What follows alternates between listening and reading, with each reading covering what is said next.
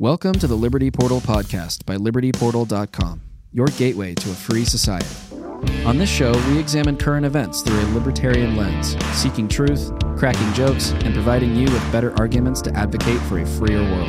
The show is hosted by David Rand, political strategist and philosophy nerd widely known as the devil of Montana politics. Henri Pellerin, Liberty Portal founder and editor, entrepreneur, and fitness enthusiast. And myself, Joe Sheehan, filmmaker and Liberty Portal producer. All right, everybody, welcome back to the Liberty Portal podcast. I've got David with me, our usual suspect, political strategist and philosophy nerd. David, how are you today? Howdy, I'm doing great. Good. And Henri Pellerin, libertyportal.com founder and editor, back with us. How are you, Henri? I'm also great. Getting ready to get married in a couple of weeks, and life is good. Congratulations, buddy. I'm excited for you. Thank you. Well, let's get into a couple of things. We're gonna cruise through a couple of quick corrections from last week, but we've got a great show after that. We're going to talk about some UFO hysteria, the underreported chemical spill in Ohio, which is a crazy thing being compared to Chernobyl. We've got some new inflation data. We'll break down what it means, what it doesn't mean, and why perhaps it is not a complete picture of the economic condition in the country. But for now, David, we're going to turn to our talk about the Nord Stream pipeline last episode. You mentioned that there was a pipeline that was opened up recently between Denmark and Germany. That was actually between Poland and Norway, was it not? Correct. Yeah, I goofed that up. I'm confused my Baltic countries. My bad. Well, there aren't very many of them. I expect better of you. Yeah, geography is my strong suit. And additionally to that, we talked about some charges being placed on the pipeline prior to the invasion. That was actually not prior to the invasion, but the planning was prior. Yeah, I goofed up there. I said planted when I meant was the planning started before, 9 months before at the time of June when the whole Baltrops event happened. So just to clarify, Baltrops was a NATO exercise in the Baltics, specifically between a bunch of countries where they kind of like do this war gaming planning thing, and they maneuver their ships, and they're saying this is how we'd, if Russia attacked or whatever. So it was during that exercise that they planted the charges. The planning for that started well before the invasion of Ukraine by Russia. That was the point I was trying to make. That's the point that the article makes, but I just goofed up the words. And if you'd like to check that out for yourself, check out Cy Hirsch's Substack. Great resource, and that article is fascinating. And then lastly, your third strike, the war in Syria. You mentioned it was a seven-sided war. It isn't really a correction as much as it is a clarification. Do you want to add some context to that? Yeah, there are really two parts of that I wanted to clarify, because I think it's really important to the overall picture of what we were talking about when it came to the Prime Minister of Israel talking about his attempts to try to bring peace in the Ukrainian situation. It was that, one, it's way more than seven sides, or at least there are way more belligerents in the war than seven. And the sides isn't as clear as pro-Assad, anti-Assad. And that's often how it's covered, but it's actually way more complicated than that, especially once you include Israel. You look up Operation Chess. Operation Chess is a what's the word I'm looking for? Is a Program? War game? Operation. No, it's an actual thing. It's not a game, but a war strategy operation. There we go. That's the word I'm looking for. By Israel to use the Syrian war, at least to attack Iran in a proxy war. So Israel and Iran are in this proxy war. Israel is funding militia groups. It's said as Hezbollah. They are, but they aren't. It's kind of confusing. But Iran is backing a group. We'll call them Hezbollah, while Israel's attacking that group. Now, Hezbollah is there trying to overthrow the country of Iran, or of Syria. Gosh, Syria is right now being defended by Russia. So what Israel doesn't want to do is, when it's attacking Hezbollah, to accidentally hit Russian troops. That's why it is so important for the Prime Minister of Israel to, of course, early on approach Putin and say, hey, we gotta figure this out. And while we're out here, coordinating and working together in Syria, working against each other in this weird way, we need to talk about what's going on in Ukraine. And he tried to bring everyone to the table, and basically the U.S. said, take a hike. Crazy. I can't even imagine how any combatant would know if they were targeting the right group if there's more than seven sides to a conflict. That just sounds like chaos. Yeah, because you got the Kurds, you have Turkey, Israel, America, Russia, Syria, Iran. Of course, you have the Syrian-backed forces, and then you have the Syrian rebels, which are Syrians and people from Syria fighting against Assad. It gets very, very complicated. And when we mentioned that, I think Kyle or I mentioned that there was a point there where we actually gave weapons to Al-Qaeda in that situation. That was by the group Al-Nusra Front. And the problem there is, once again, is it isn't clear about, because this is all black ops under the ground stuff that, it unintentionally became public, that accidentally happened. If it was like an ends justify the means situation, or if we were like, oh, hey, well, we're just you're fighting the same guy we are, Al-Nusra, therefore we'll give you some weapons, right? And then they turned out to be Al-Qaeda. We don't know. That said, it's what happened, and we know that for certain. Is that Timber Sycamore? Yes, that's okay. Timber Sycamore. That's that program to run guns and ammunition to the right rebel groups, the supposedly friendly, pro-democratic Western rebel groups in Syria. This episode is brought to you by our friends at Zesty Beverages. They're on a mission to unf the standard American diet by crafting drinks with fewer calories and more nutrients from real food. Their lineup of delicious offerings now includes Electric Peak Yerba Mate, postbiotic sodas, keto-friendly, ready-to-drink margaritas, and hard teas. Wondering what a postbiotic soda is? Well, head on over to zestybev.com to learn more and find a retailer near you. Once again, check them out online at zestybev.com. That's zestybev.com.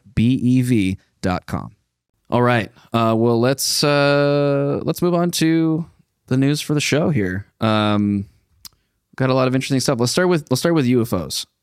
So we had the Chinese spy balloon, in quotes, pass over the United States a little over a week ago, and since then, since it was shot down over the Atlantic, we've had like 4 or so other unexplained aerial phenomena occur. One of them was over northern Montana. It was just apparently a radar anomaly that scrambled fighters.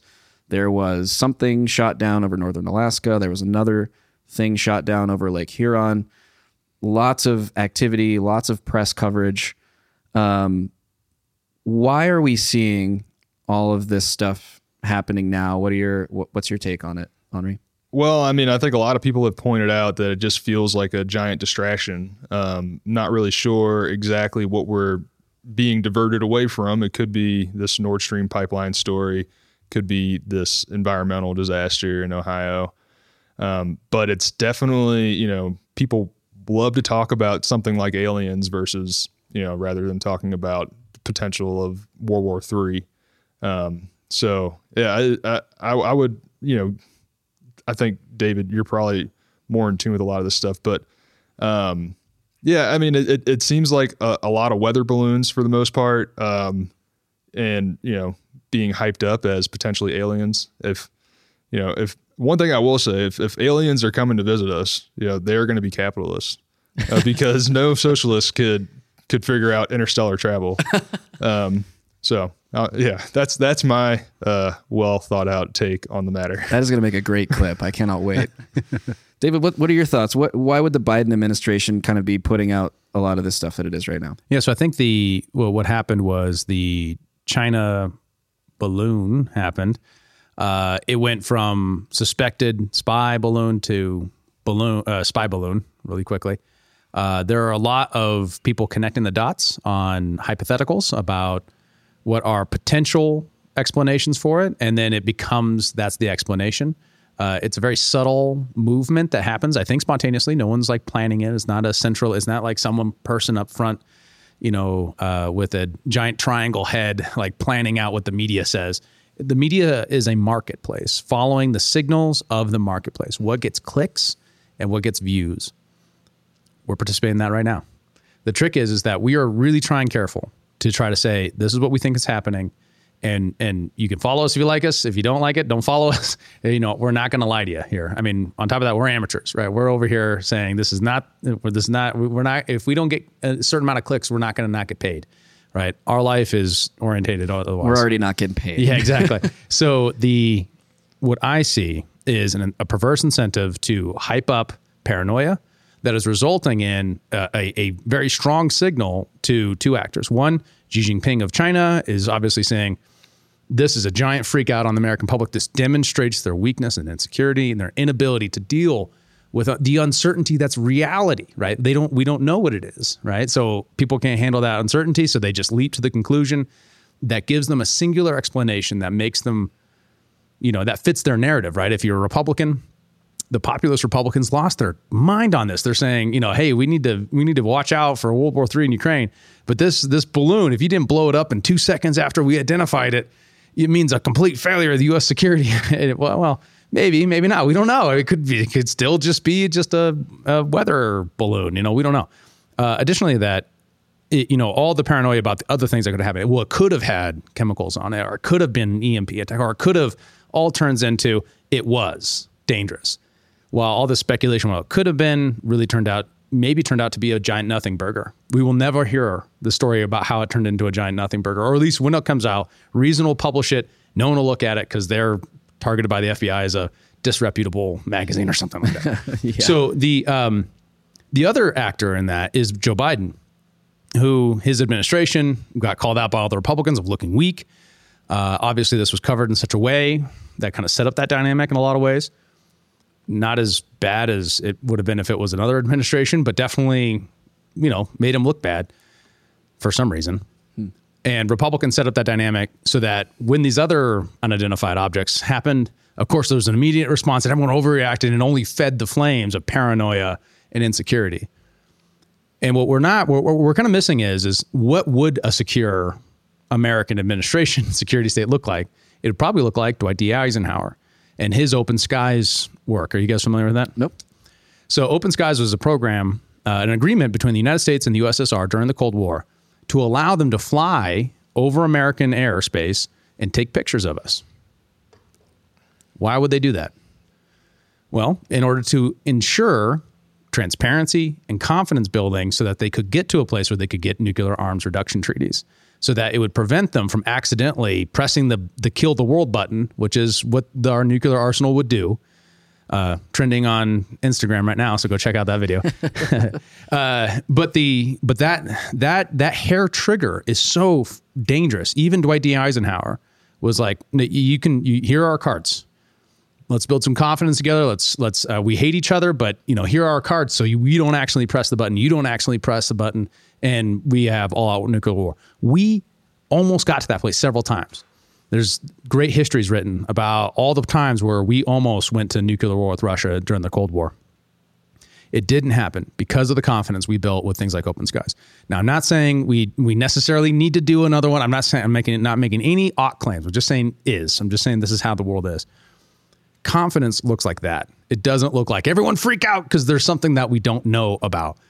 There's a maturity in being comfortable with uncertainty. And a lot of people are really not mature in this way that they are able to say, I don't know what it is. It could be bad. It could be neutral. Let's just wait until we find out what's happened, Totally. Well, and I think a lot of people, like you said, Henri, were maybe hoping it was going to be aliens because aliens is really interesting. It's such a compelling story. The memes would be great. The memes, can you imagine? I bet you aliens make great memes too, right? Advanced civilization, interstellar travel, they've got to have interstellar memes too. Oh yeah. They've come to transact in memes. That's their currency. The real magic of the universe. How pissed would you be if they were transacting in cryptocurrency? Oh man, I don't know. I'd be like, that would surprise me a lot. They're certainly not going to be, coming here with a wallet full of Bitcoin, They come with sacks of gold coins. It would make more sense that they would come looking for resources. I think it would be Element X. Is that the one? Unobtainium. I feel like in an interstellar paradigm, gold is less valuable because it's on all these asteroids, right? Like gold might be like copper, or nickel, or some other really common element is on Earth, right? It may be, I don't know. Like we're talking about, something completely hypothetical, but just because it's in an asteroid doesn't mean it's easy to mine. Like how much would it cost to mine an asteroid? Like think about that. You got to ask the aliens. I don't know. Yeah. If you got interstellar travel, mining an asteroid's got to be pretty easy. Right? Yeah. My thought. But that said, interesting thought experiment. the rarity of gold is a really interesting topic that we should talk about sometime, and why it was a preferred currency for such a long time. Of course, it cycles in with what we're going to talk about when we talk about inflation, but Jordan Peterson has a really interesting interview with a guy who's bringing a lot of new ideas to that landscape. Awesome. I look forward to hearing more about that. In the meantime, Edward Snowden tweets, "It's not aliens. I wish it were aliens, but it's not aliens. It's just the old engineered panic, an attractive nuisance ensuring NatSec, or national security, reporters get assigned to investigate balloon bullshit rather than budgets or bombings, a la Nord Stream. Until next time," as he gallops off into the distance like that meme. Speaking of things that people aren't reporting on while we're concerned about UFOs and spy balloons, there's been this epic chemical spill in Ohio. It's getting more and more coverage by the day, which is encouraging because it has gone very underreported in the mainstream media until now. I would point people to Timcast for pretty great comprehensive coverage. Those guys are downwind of the place where this spill occurred in East Palestine, Ohio, so they're definitely squarely involved and definitely going to be impacted, so they're covering it very thoroughly. But generally speaking, top level view is a train derailed in East Palestine, Ohio. Appears to be a wheel bearing failure that was detected, caused the train engineers to use the emergency brakes, which caused the wheel bearing to fail. The train goes off the track, spilling probably tens of thousands, if not more, gallons of hazardous chemicals, including vinyl chloride, because it's a highly flammable gas. Actually, I don't actually even know if it's a gas or if it's a liquid form in a tanker, but because it's very highly flammable, they were concerned that the heat from the crash and the flames were going to cause these tankers to explode, sending shrapnel for miles. So they actually chose to controlled burn, to release and burn this vinyl chloride, resulting in this amazing mushroom cloud of terror covering the skies of the greater East Palestine, Ohio area, which is not far from Pittsburgh, not far upwind from Washington, D.C., other very populous areas. And so, where we find ourselves with the situation is lots of people in this area reporting pets dying, farm animals dying, dead fish and frogs and animals in rivers. I mean, really catastrophic stuff. It's being compared to, the likes of Chernobyl, which is pretty crazy. So, Henri, I guess I would like to turn to you. What are your thoughts on what's going on here? And what do you make of the situation? Well, I mean, I think the lack of coverage is one of the more interesting elements of the story, and as well as you're looking for the dogs that aren't barking. I mean, where are all the environmental advocates on this story? They're completely silent, and I don't really know what's going on down there. I mean, I've been listening to Timcast a little bit. It's a huge environmental disaster, to say the least. And we're not hearing anything about it. If this had happened under, the previous administration, it would be wall-to-wall coverage. This is Trump's America, and you would never hear the end of it. I think also, if this had happened in the absence of all the environmental regulations that we have, it would be considered, this is the failure of capitalism, this, that, and the other. Meanwhile, our like Pete Buttigieg is out there not talking about the story for over 10 days. You finally mentioned it a couple of days ago. Transportation secretary, for those that don't know. Right. Yeah. And while all this is going on, he's more concerned about, what kind of diversity is prevalent on construction crews and things like that. Their interests are just not there for some reason. I guess, maybe there's a lack of coverage because it would make the current administration look bad. That seems sort of plausible. Maybe there's some sort of culpability in it. But yeah, I don't know. It'll be interesting to see what comes out. I mean, it's kind of the fun part about doing a weekly news show is we do get an opportunity to watch things unfold a little bit before, getting to weigh in. But this one is getting so little coverage that we really don't know a lot. I mean, David, what are your thoughts on Yeah, that? at first we were kind of thinking like, this is one of the things that isn't getting enough attention. And then within the last 24 hours, 48 hours, it's become like a mainstream story. You'll see it on Fox News, MSNBC, they're all talking about it too now. And I think that's actually, I mean, it's a terrible disaster. And I don't want to downplay that at all. But at least a component of that is when access to information increases, there's a potential, isn't always taken advantage of, but there's a potential for news stories like this to bubble up and force the mainstream press to educate the public about. I think that's a good thing. It's a critical role that citizen journalists play. It's a critical role that independent media plays. And, in a sense that it's a win for the internet to the fact that it has become this big of a story. The cover-up-ish moment of it, where in the very beginning it seemed like officials weren't responding, and the EPA, of course, is saying, this is relatively safe. And then we get all this anecdotal stories of animals dying and people feeling sick and all this kind of stuff in the areas. Those voices are amplified because we have the internet. We have this opportunity to signal from the bottom up far better than we used to. A collateral consequence of that is the declining faith in institutions. At every step of the way, our faith in institutions has gone down. If you are our age, and you saw the intelligence apparatus lie to us about weapons of mass destruction in Iraq, that was a lie. Why would you trust them now, right? Going back to the balloon story, for example, China's saying to us that you're floating balloons over us. And of course, the State Department says, no, we're not. And like, so as me, as someone who's just trying to observe the facts and like look at all the times that the intelligence state says, no, Herschel, we didn't do that. What are you talking about, you silly goose? Of course, I'm going to be skeptical of that. And I'm more likely to be like, well, maybe the U.S. intelligence is floating balloons over China. I don't know. Yeah. I'm open to that idea. And I'm definitely not going to just believe them just because they happen to be my government.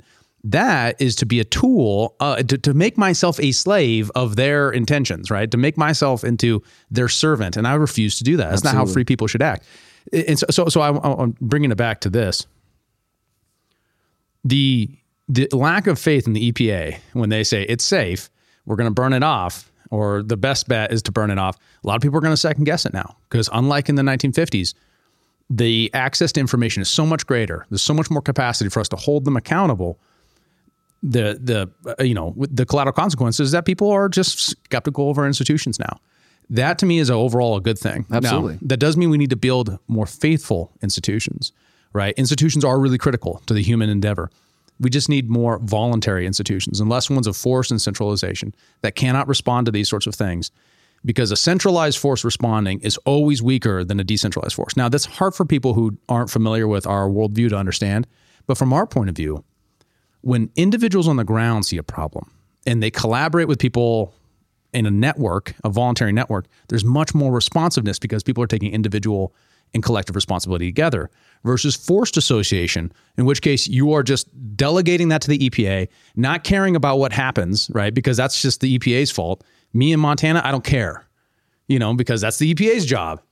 While if there was no EPA, there would be much greater collective response and action, we believe, because people would feel a mutual responsibility to help people in need. But right now, the government tax is a third of my income, and therefore, why would I? Because I already gave them a third of my income. Yeah, they ought to be able to afford to do it, right? Right. And I don't actually get taxed that much, but well, that's all right. It's close to that. Close enough. Well, so speaking of preventing this, because we were talking earlier, the railroads are highly regulated. How do we look at preventing this outside of the context of, well, we just need more regulation? Ooh. Yeah. Okay. So, if you want to talk about environmental law? No, I don't want to talk about environmental law, but I'll give you the space to do it. But have you guys seen the stat about just how many train derailments there are on an annual basis? It's over 1,000. It's like 1,700 a year. A year. Whoa. Yeah. Apparently that's true. Right. Well, I mean, interestingly, I guess we should note that in addition to this one in Ohio, since then, there's been another train derailment in Houston. It looks like that was a collision with an 18-wheeler. There was another train derailment in South Carolina. And actually a different story, but similarly, a semi-truck carrying nitric acid tipped over on I-10 outside of Tucson, Arizona, and started leaking chemicals everywhere. So again, I think, it does demonstrate this ability for humans to start recognizing patterns. And now that we're thinking about it, we see it everywhere. But I mean, I would never expect. No, that was shocking. Maybe I'm not, maybe I'm reporting fake news, but we'll fact check you. Yeah. No, it's like that. I mean, I guess if you compare it to like car traffic, accidents, probably way more of those, way more things are moved that way, right? The sheer quantity of our needs to move goods and services are going to require, there's going to be a certain amount of error. Right. What we want to avoid is like an anti-human, anti-industry, bias there, because chemicals are needed in order to make the things that make modern civilization work. Right. If only we could have something like a pipeline. That's one interesting component of this that is not being talked about, which I do think is interesting. So like if you don't build pipelines, which they do leak, but the environmental record of pipelines is actually relatively much better than trains and tanker trucks because of phenomena like what we're talking about. The leakage is far less frequent. It's easy, it's detectable, it's fixable, and there's plenty of environmental types on the right who are pointing out like, no, actually pipelines are the best way to handle these. Now you can't pipeline everything, right? I'm sure PVC fluid is not something we could pipeline around. That said, what we want to do is say like, okay, how do we create systems of accountability so that the people who move this have the maximal responsibility to ensure that environmental degradation doesn't happen? The problem is since the industrial era, there's been a bunch of court cases that have established that in the interest of industrialization, the people who move goods and services around aren't responsible for the potential negative consequences of that. So like the train operator in this case. Okay, so I'm referring to, and I wish I would have done the research on this because I thought of this angle beforehand, but I didn't have the time. There's a court case from the 1800s that basically says when a train goes by a field and it blows coal onto like coal ash onto the field and kills crops, the traditional common law approach to that would be like, well, they go and they do a civil suit to the train company and say, hey, you're blowing ash onto my field to give me compensation. And that would be settled in court with a judgment. That trajectory, that common law trajectory that we were on for 1,000 years before the Industrial Revolution, got changed when a judge pretty much said, actually, because industrialization is so important and because the state thinks it's so important, we're not going to compensate you. And that turned into in common areas, right? So common things like rivers, roads, stuff like that, railroads being one of them. The state now actually controls that. It's going to control that administratively. That was when Richard Nixon created the EPA. The next step was actually in private land, the EPA controls everything too, environmentally. But now everyone lives with this idea that the enforcement of what is essentially a property right is actually the active regulation of private industry for the environment. That's how that got flipped on its head, is a very gradual change in our mental model about how to think about environmental impact. So what's the mechanism for kind of turning that back the other direction towards property rights? All we have to do is just change the law, right? So and I'm not what I'm not claiming here, and maybe because I had to issue a correction today, I'm being overly cautious. But what I'm not claiming here is that that's the current case law, right? What I'm trying to claim is that oftentimes what we have is a trade-off between negotiating things through private civil suit and active regulation. So after this, I guarantee you there's going to be a bunch of claims for more regulation on railroads. Of course. That probably won't produce better outcomes. But by our point of view, what would produce better outcomes would be greater liability to the private providers of these services for impact. Now, that has to be coupled with greater flexibility to make decisions on their own without pre-approved government approval. Does that make sense? Of course. So there's this trade-off between the bottom-up way of accountability, which is the common law system and civil suit, right, where you impact my property, that's a civil suit, versus active regulation by a bunch of professional, big bureaucrats who are going to say, no, railroads, this is what you will do in order to reduce environmental impact. Does that make sense? Totally. I have a question and sort of a statement on this because, you see organizations like the FDA are predominantly made up of ex-pharma executives regulating their old buddies, right? Or the pipeline goes the other way where, you're a regulator at the FDA, and then when you retire from that position, if you are good to your pharma companies, you will get a well-paying position in one. Does that same thing exist within the railroad industry, and I don't necessarily expect you to know that offhand, but I'm curious if that same thing exists, because in that case, the argument would really be, well, the regulators aren't going to do the optimal job of regulating the railroads if they know that they're going to go try to get a high-paying job at BNSF or something like that after this. It would be better if the market held them to higher standard of liability for their own activities, rather than putting it on the government, these individuals who have perverse incentives within that system. Right. What policy wonks call that is regulatory capture. Sure. Right. And that idea is that there in the civil suit, there's an adversarial nature to it. Right. I'm trying to sue you for impacting my property, while Henri judges our case as a neutral bystander to then judge to find justice. Mm-hmm. While the regulation regime approach, the progressive era approach to this, was put the smartest people in a room. They'll design the right things so we can plan industry ahead of time so bad things don't happen. The problem with that is it assumes a pretense of knowledge that they do not have and cannot have by the very nature of human knowledge. Additionally to that, who knows what the actual example was, and I'm sure there are going to be think pieces about the very mechanics of how this particular part broke down, who was responsible for it, what regulations exist, and all that kind of stuff. And there might be reasonable places there. Actually, to get all libertarian about it, one of the roles of the legislature in Hayek's worldview was that they should embody general common law discovered principles into a law that's knowable beforehand, right? But because it reduces transaction costs. That's really complicated. That's going to get deep. Yeah, we'll come back to that. Yeah, but the idea is that there might be some cases for that, but what we want is the discovery mechanism first, where we can find new technologies and incentivize the investment in railroads that would minimize these sorts of impacts, because the people who would make those investments are the people who would pay if there's a problem. While right now, I don't know who's going to pay for this, right? Yeah, right. It's probably going to be the American taxpayer. Yeah. Well, before we move on from this topic, I think a lot of what you're saying is reminding me of Coase theorem. Are you guys familiar with Coase theorem?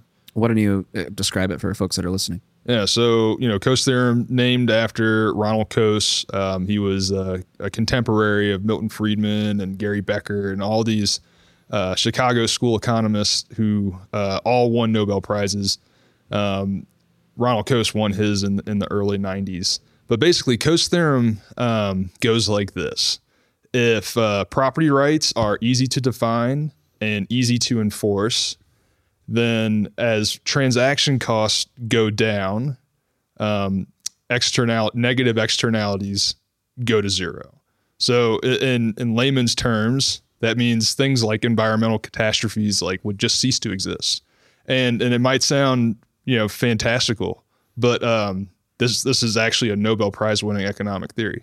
And, it's the classic example of explaining Coase theorem is, imagine you have a factory situated next to a river, and then downstream from the river, you have some people that own property, along the riverbank. If the factory is polluting into the river and the river is unowned, then it's hard to enforce whatever damages incur, because there's nobody to speak for the river, right? If the river is, quote unquote publicly owned, then it's a convoluted system of property rights. And so it's hard to enforce, who's polluting the river. But if that pollution goes down the river and winds up on somebody's, property downstream, that property owner has an easy path to sue the factory, right? So, the outcome is you just need to have well-defined, easily enforceable property rights. Those are the things that we can control. If you let the market do its job over time, it'll bring transaction costs down, and this is how you get the best environmental outcomes. But, no environmentalist talks about Coase theorem. Well, can I just ask a clarifying question? When you say transaction costs, are you referring to the cost, of what is that exactly in that example, the factory and the property owners? Well, I mean, you'd have to hire a lawyer, or Okay, so that's legal fees, right? I mean, you have to somehow transact to both, go after them and to enforce the property right. Gotcha. But in a free market, your cell phone used to, cost a lot more, and it used to be really crappy. And now, even though the technology is a lot better, the cost isn't all that much more. So you have, transaction costs go down if you let the market do its thing. Gotcha. So really, this is why you have better environmental outcomes. And if you looked at, the World Economic Freedom Index, you're going to have far better environmental outcomes in the countries on the top of the list than you are on the countries on the bottom of the list.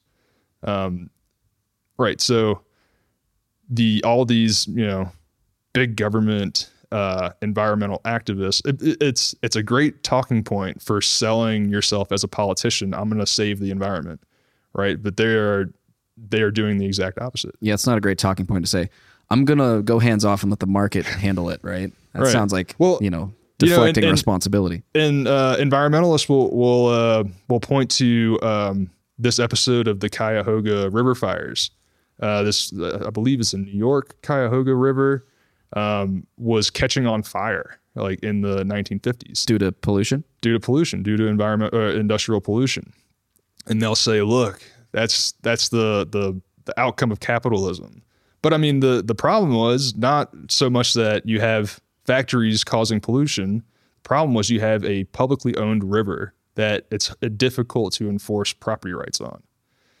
So it's one of the most important economic theories you can know, and it frankly doesn't get the attention it deserves in especially in libertarian circles. We like to talk a lot about our favorite Austrian economists.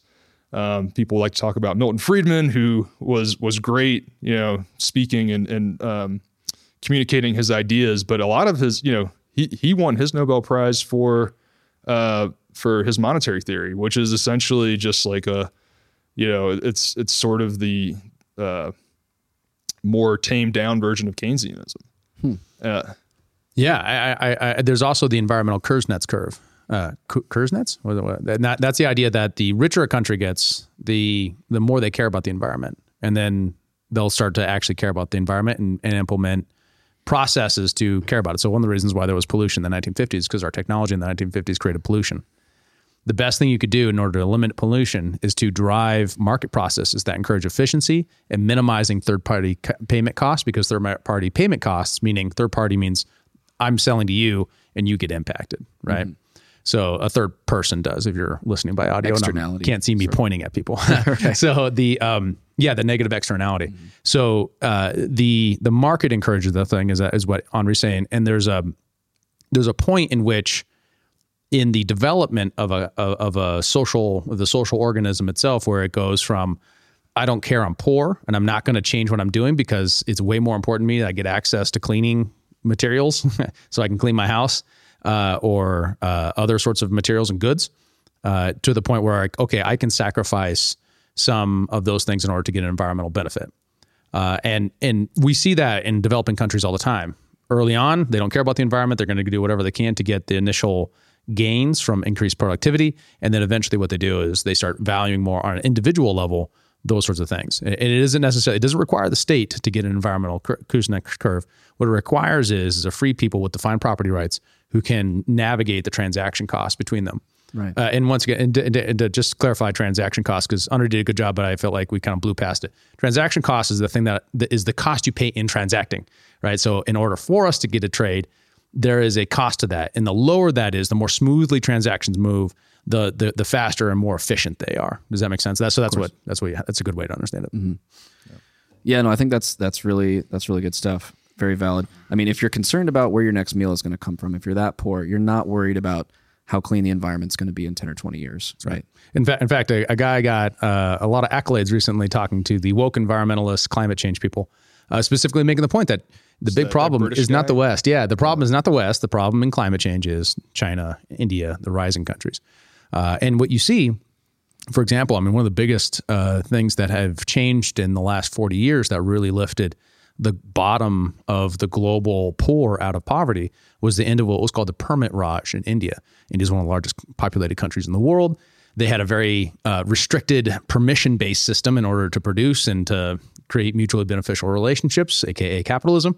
And when they ended that regime and reformed their process to be more permissionless so that people could serve one another, solve each other's needs, the bottom, of the global, poor moved substantially to the right, to the point where more people left poverty in the last 20 years than all of human history combined. And when you say to the right, you mean to wealth. Yeah, it's to the right Not of the the curve. political right. The curve shifted to the right. I mean, if you think of a distribution curve, it moved to the right. They didn't become Republicans. Well, they did become more capitalistic. Interestingly, it's a culture. That often people said it must necessarily always be poor and communitarian. Throughout the 1950s and 60s, that's what they said. Paul Ehrlich writes The Population Bomb, says these people will always be this way. They can change. And then who knows? They changed the incentives by getting the government out of the way, and free people found a way to make prosperity happen in India. And they now have one of the largest middle classes in the world. It's beautiful. Speaking of the middle class and the economy, we've got some new inflation data out yesterday as of the recording of this podcast. And looks like we had a slight decrease in the year-over-year CPI, right? About 6.4%. But, it's down, I should say, from December, where it was 6.5%, but it's still up 6.4% year over year. This is like a good example of how things are framed, right? We just got an inflation print of 6%, right? But it's down from the previous inflation print. So it's down from December, but it's still up 6.4% from last year. Right. The economists are calling this disinflation, which just means a decrease in the rate of inflation, but it doesn't mean that we're having deflation. It doesn't mean prices are actually coming down. No. It just means they're not going up as fast. Right. Yeah. But inflation would be terrible for the economy, Henri. Deflation would be terrible. So bad, right? Oh yeah, that's why when we had deflation for 100 years, we were just the most prosperous nation on earth. No one knows about that.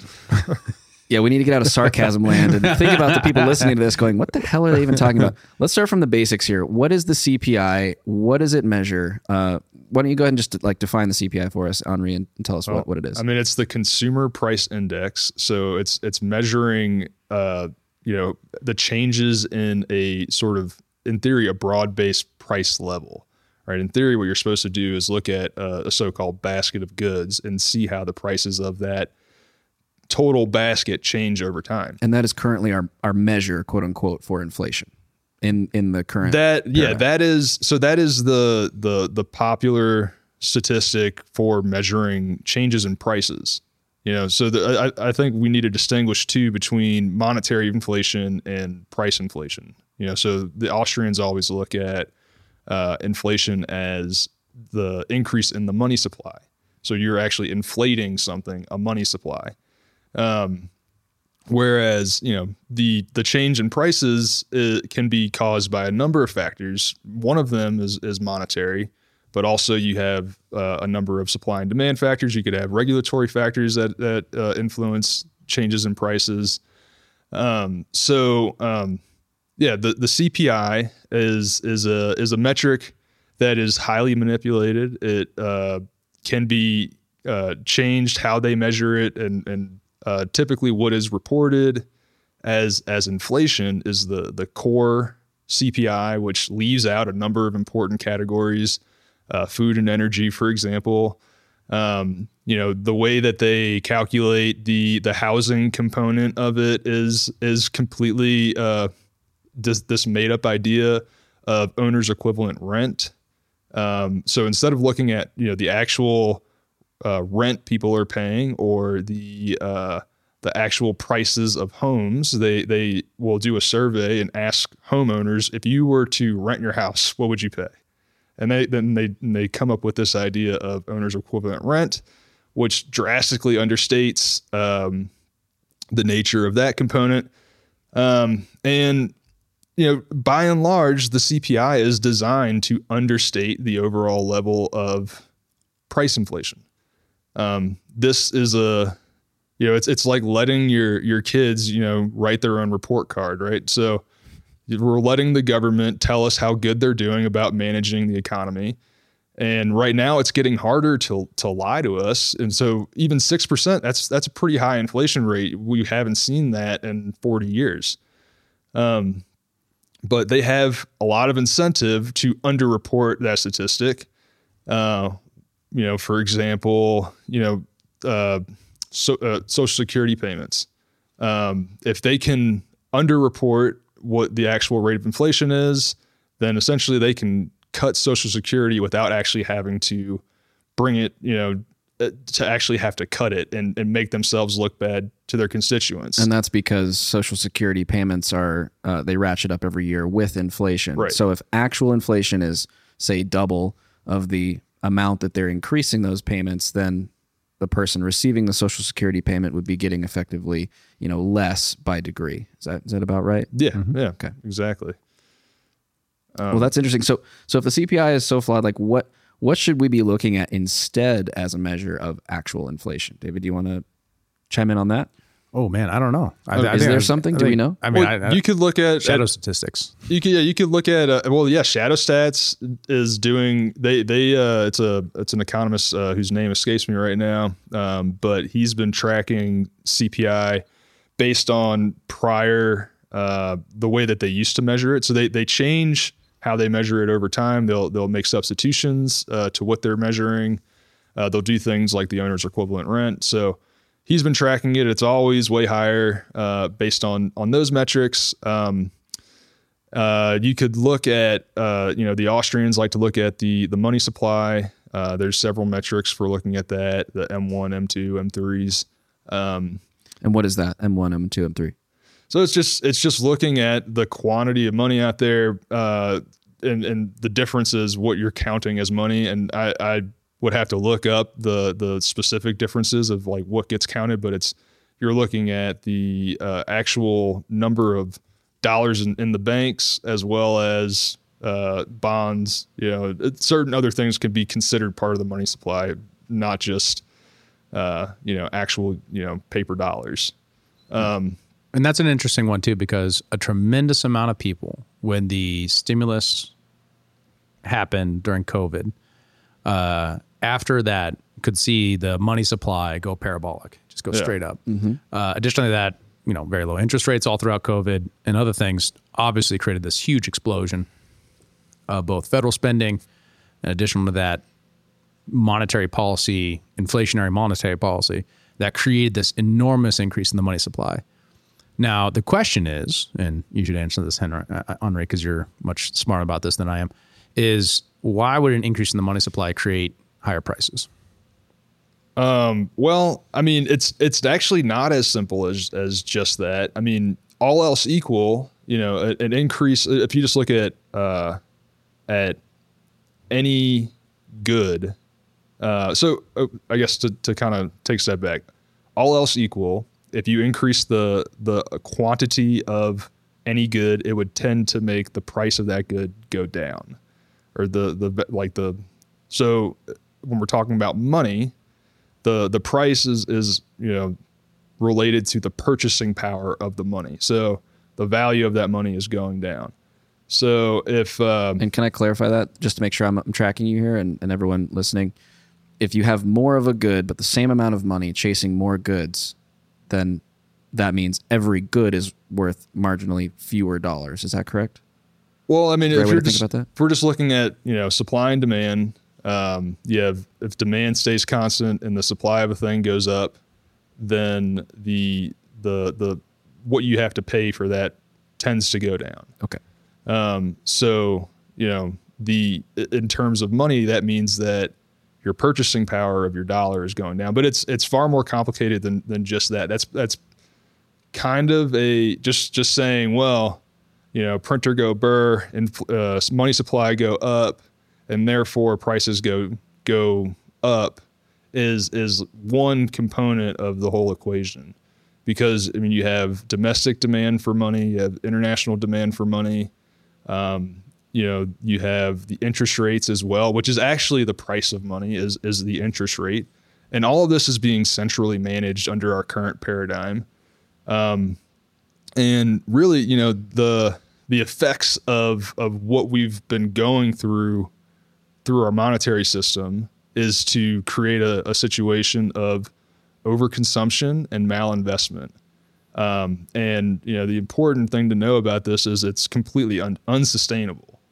It will come to a head eventually. At the moment, we're still looking at a landscape where people think, oh, well, inflation hit 6%, therefore the Fed is going to fight it harder. And so when that inflation print came out, the price of gold actually went down. And gold has historically been looked at as an inflation hedge. And the reason the price went down is because investors think, well, in the future, the Fed is going to fight and win this battle against inflation. So gold looks less attractive as an investment if Right. you hold gold in the event that inflation goes up. Right. Right. So, but I mean, the game is the government has no intention of fighting inflation in any real sense. They might want to talk about it. They might want to, raise interest rates a little bit, and they have raised interest rates a little bit, but they have every incentive to continue inflating the money supply. It's by the design of the system. And what are those incentives? Well, they've created a philosophy, a theory of the economy that justifies it. Right. So there's a lot of belief, such as the joke I made earlier about deflation, that inflation is necessary because there are consequences of deflation that are terrible and awful, and we should never experience that.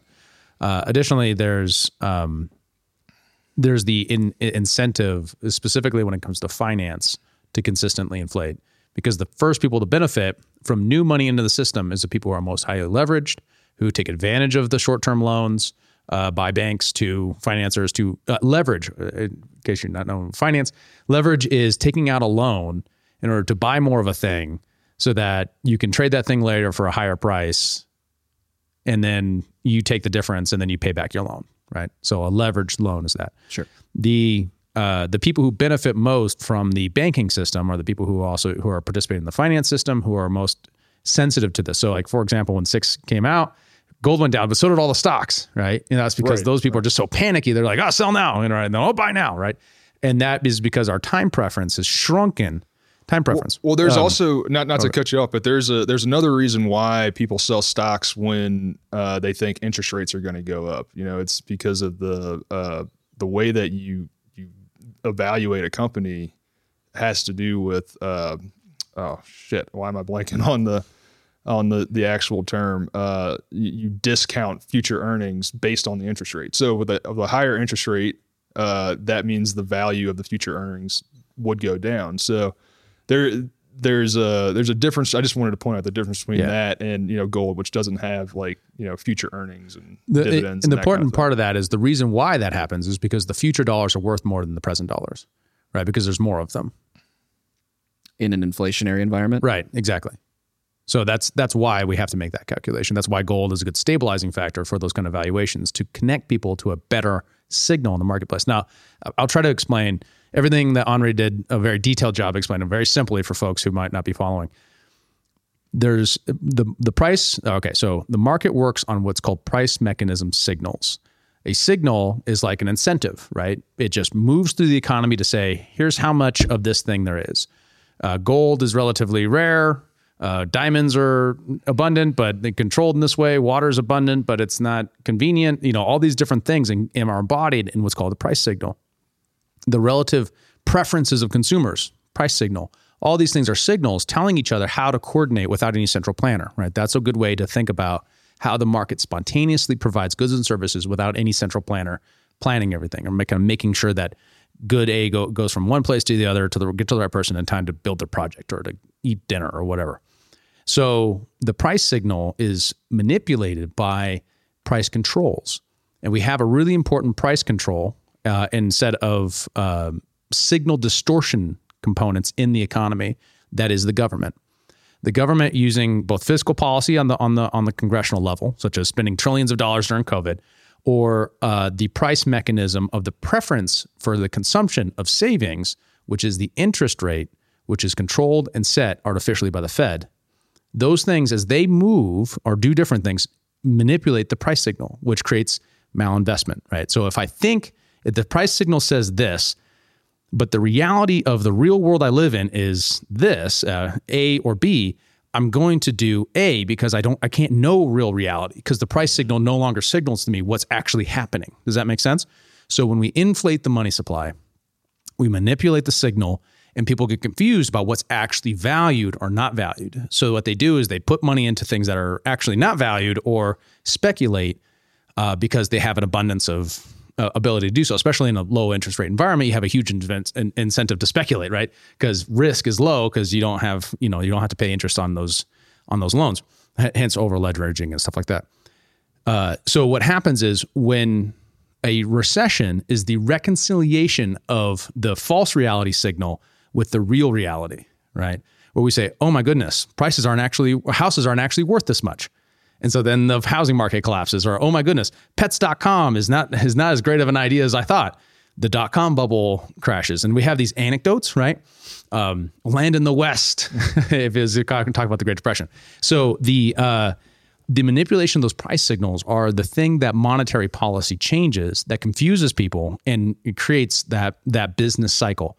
Now, business cycles would still exist without central planning of money, but they would be smaller and more localized. These large national giant ones are because we have large national monetary policy, large national fiscal policy, large national central planning of industry by regulatory bodies that consolidate onto this thing under one thing. And then it does feel like we're doing everything together, but what happens when you only do one thing, you make a single mistake and everything collapses. Whether in a competitive society, what we see is people making different bets, countervailing bets. You bet on this and you bet on this and I bet on something else. And then we see which one wins in a competitive environment where we're signaling to third parties, people who aren't in our market, what we value and what's actually available for goods and resources and services. So I hope that kind of anchored in around and helped kind of connect people with the why this is such a huge deal. Additionally, that it won't feel like inflation if what in the environment you're in is, of course, the CPI is not measuring it well, but also like things like the things that it's measuring aren't important to me. Like groceries are still very high, and even in the CPI's number. You made a great point about rent, but we also have other numbers that are also very high when it comes to gas and cars and all kinds of things that are very important to the average person trying to deal with this, where the stock price doesn't matter to them, or the price of certain commodities don't matter to them because they're using an industrial. People's actual emotional connection to this is the question when it comes to the average listener. And what they need to understand is that they are being manipulated, right? They're being used by a fiscal system and a monetary system that doesn't value creating their prosperity, that value short-term gains in the stock market and in these other industries more so than the general prosperity and welfare, which price signals actually deliver. Yeah, and the most insidious thing too about it all is when the crash does happen, when we go through these down parts of the business cycle, it always gets blamed on capitalism. So this is a pivot that happened in the American culture at the progressive era, right? Between 1880 and the 1910s, we made a distinction where we said, if there's a problem, the government should solve it, right? And with that, it started with industrial policy and it moved into finance and these other areas that became, if there's a problem, if there's a business cycle, then the government must step in and solve it. And that's why we created the Federal Reserve in the first place, who is the primary driver and controller of all the things that we're talking about when it comes to enabling fiscal policy in Congress or the interest rate of Federal Reserve. And we can talk about what the Federal Reserve is if we want to, but that's the important thing to kind of note out of that is like, that doesn't have to be that way. That was a choice, a cultural choice that we made as Americans.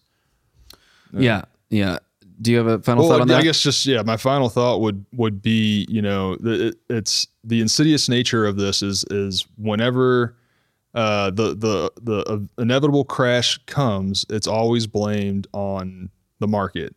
It's always, thank you, Maestro, while the market is going up. And then when the crash happens, it's like, oh, well, there's capitalism again, booms and busts.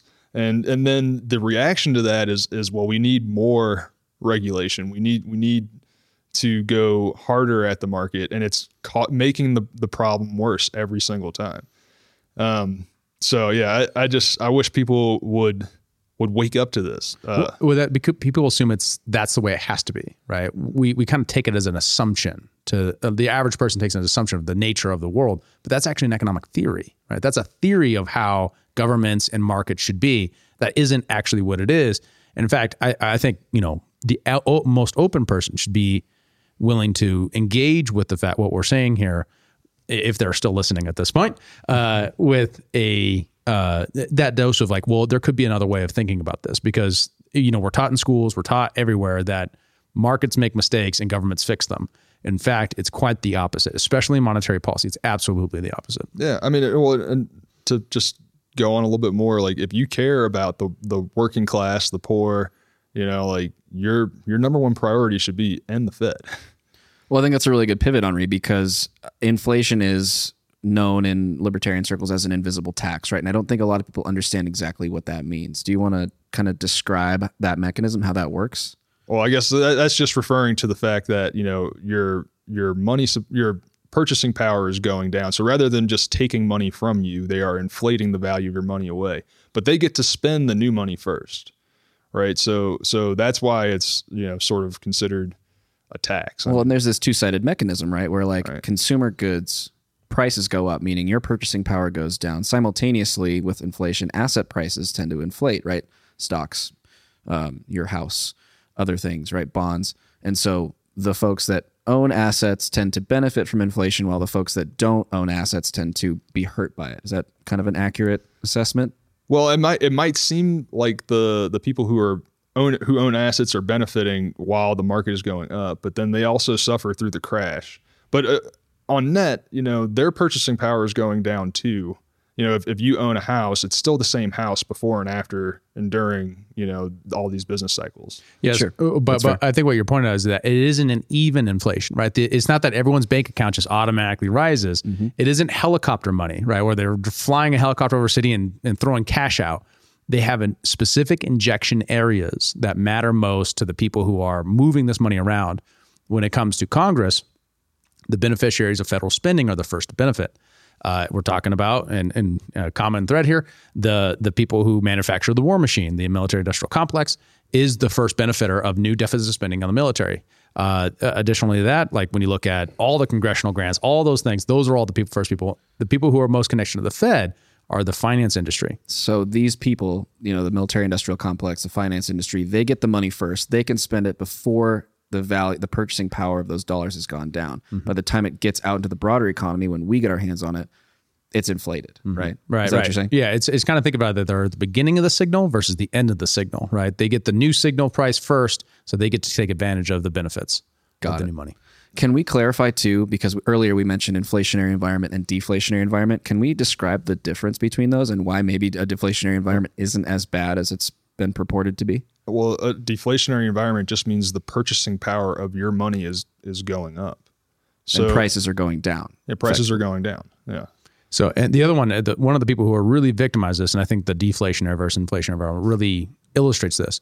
In a deflationary environment, there's a huge incentive to save, to not go into debt, to leverage your existing resources for future benefit. Because you expect that if I hold on to this dollar today, instead of buying this can of Zesty Electric Peak Yerba Mate, in a deflationary environment, I expect that can to be less expensive tomorrow. Right. So I'm incentivized to save that dollar and spend it tomorrow. Yeah, and Zesty still makes a profit in that environment. That's the important thing to understand, because their inputs are also deflating, right? Yeah. In value or in price. The important thing to understand about that is that the time preference is a huge part of what the price mechanism signal of the interest rate is. So when people have short time preferences, it means I want to consume now. If they have long time preferences, right, I want to save, invest, and consume in the future. So an inflationary environment encourages a short time preference because I have $1 today. I know that goods are going to be more expensive tomorrow, so I'm incentivized to spend that money on goods today as opposed to save it because that dollar will be worth less. Mm-hmm. And take out a credit card because interest rates are low. Because the interest rate on the credit card is influenced by the interest rate set by the Fed, which sets the monetary environment, which sets everything else downstream from there. It's one end of the signal to the other. And the far end of the signal, we don't know how far that goes. That's the really interesting thing. And I think some of the most interesting stuff being done right now in the Austrian space is investigating that.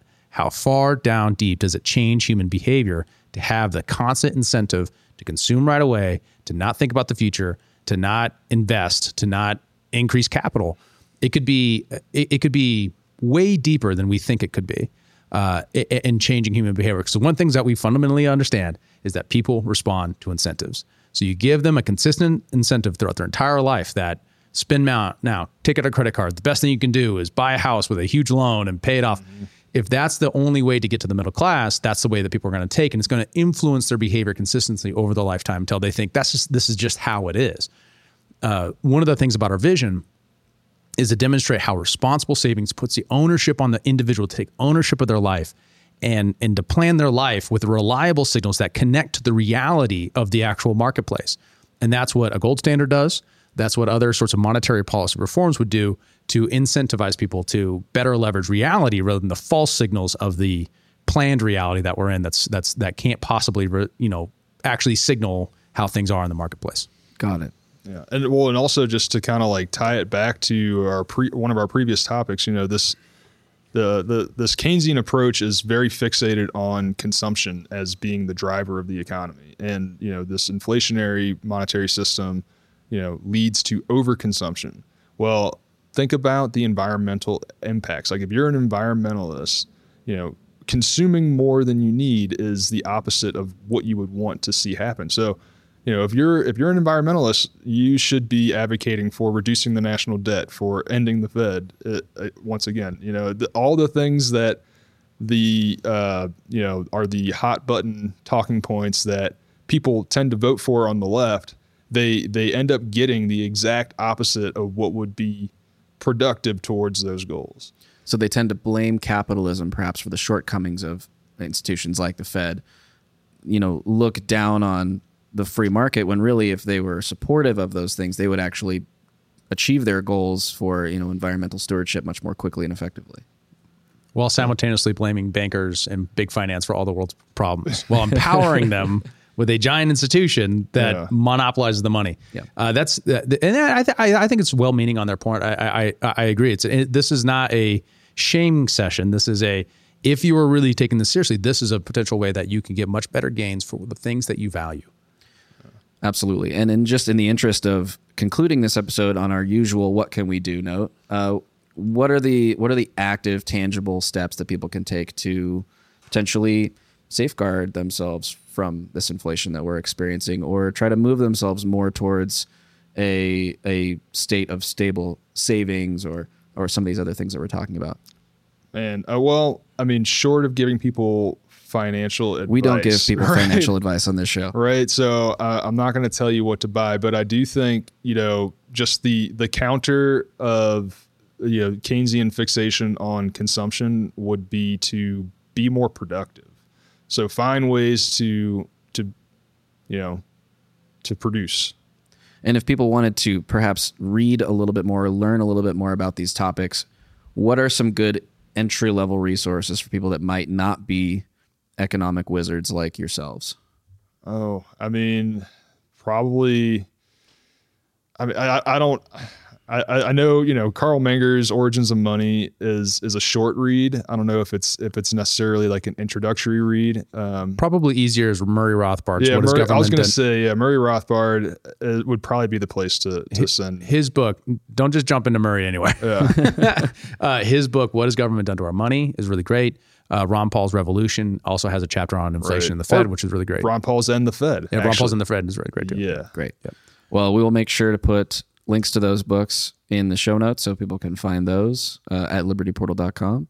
Yep. Any other concluding thoughts before we wrap this one, guys? Did everybody see my really cool Ron Paul t-shirt? Can you get that at libertyportal.com too? No, but you can get this through Adam Schwankel, I think Adam Schwankel Art, or just maybe adamschwankel.com, our good friend. Yeah. We'll put a link in the show notes. Yeah. Yeah, because everybody deserves to look that stylish. Who wouldn't want to wear Ron Paul on their chest, Awesome. Well, thanks again, you guys, for another really great episode. And thank you for listening and watching wherever you are. If you are in front of a computer watching on YouTube, please do like and subscribe. Find us on Instagram, TikTok, and Twitter. And if you're listening somewhere out there in the world, we thank you. Please do follow and subscribe wherever you are, and we'll see you on the next one. Peace. Yep. Peace out. Thanks for tuning in to the Liberty Portal podcast. For more episodes, news, and Liberty-focused content, visit libertyportal.com and be sure to follow us on Twitter and Instagram. If you liked what you heard on the show, we appreciate you sharing it with your friends and giving us a review on your podcast platform of choice.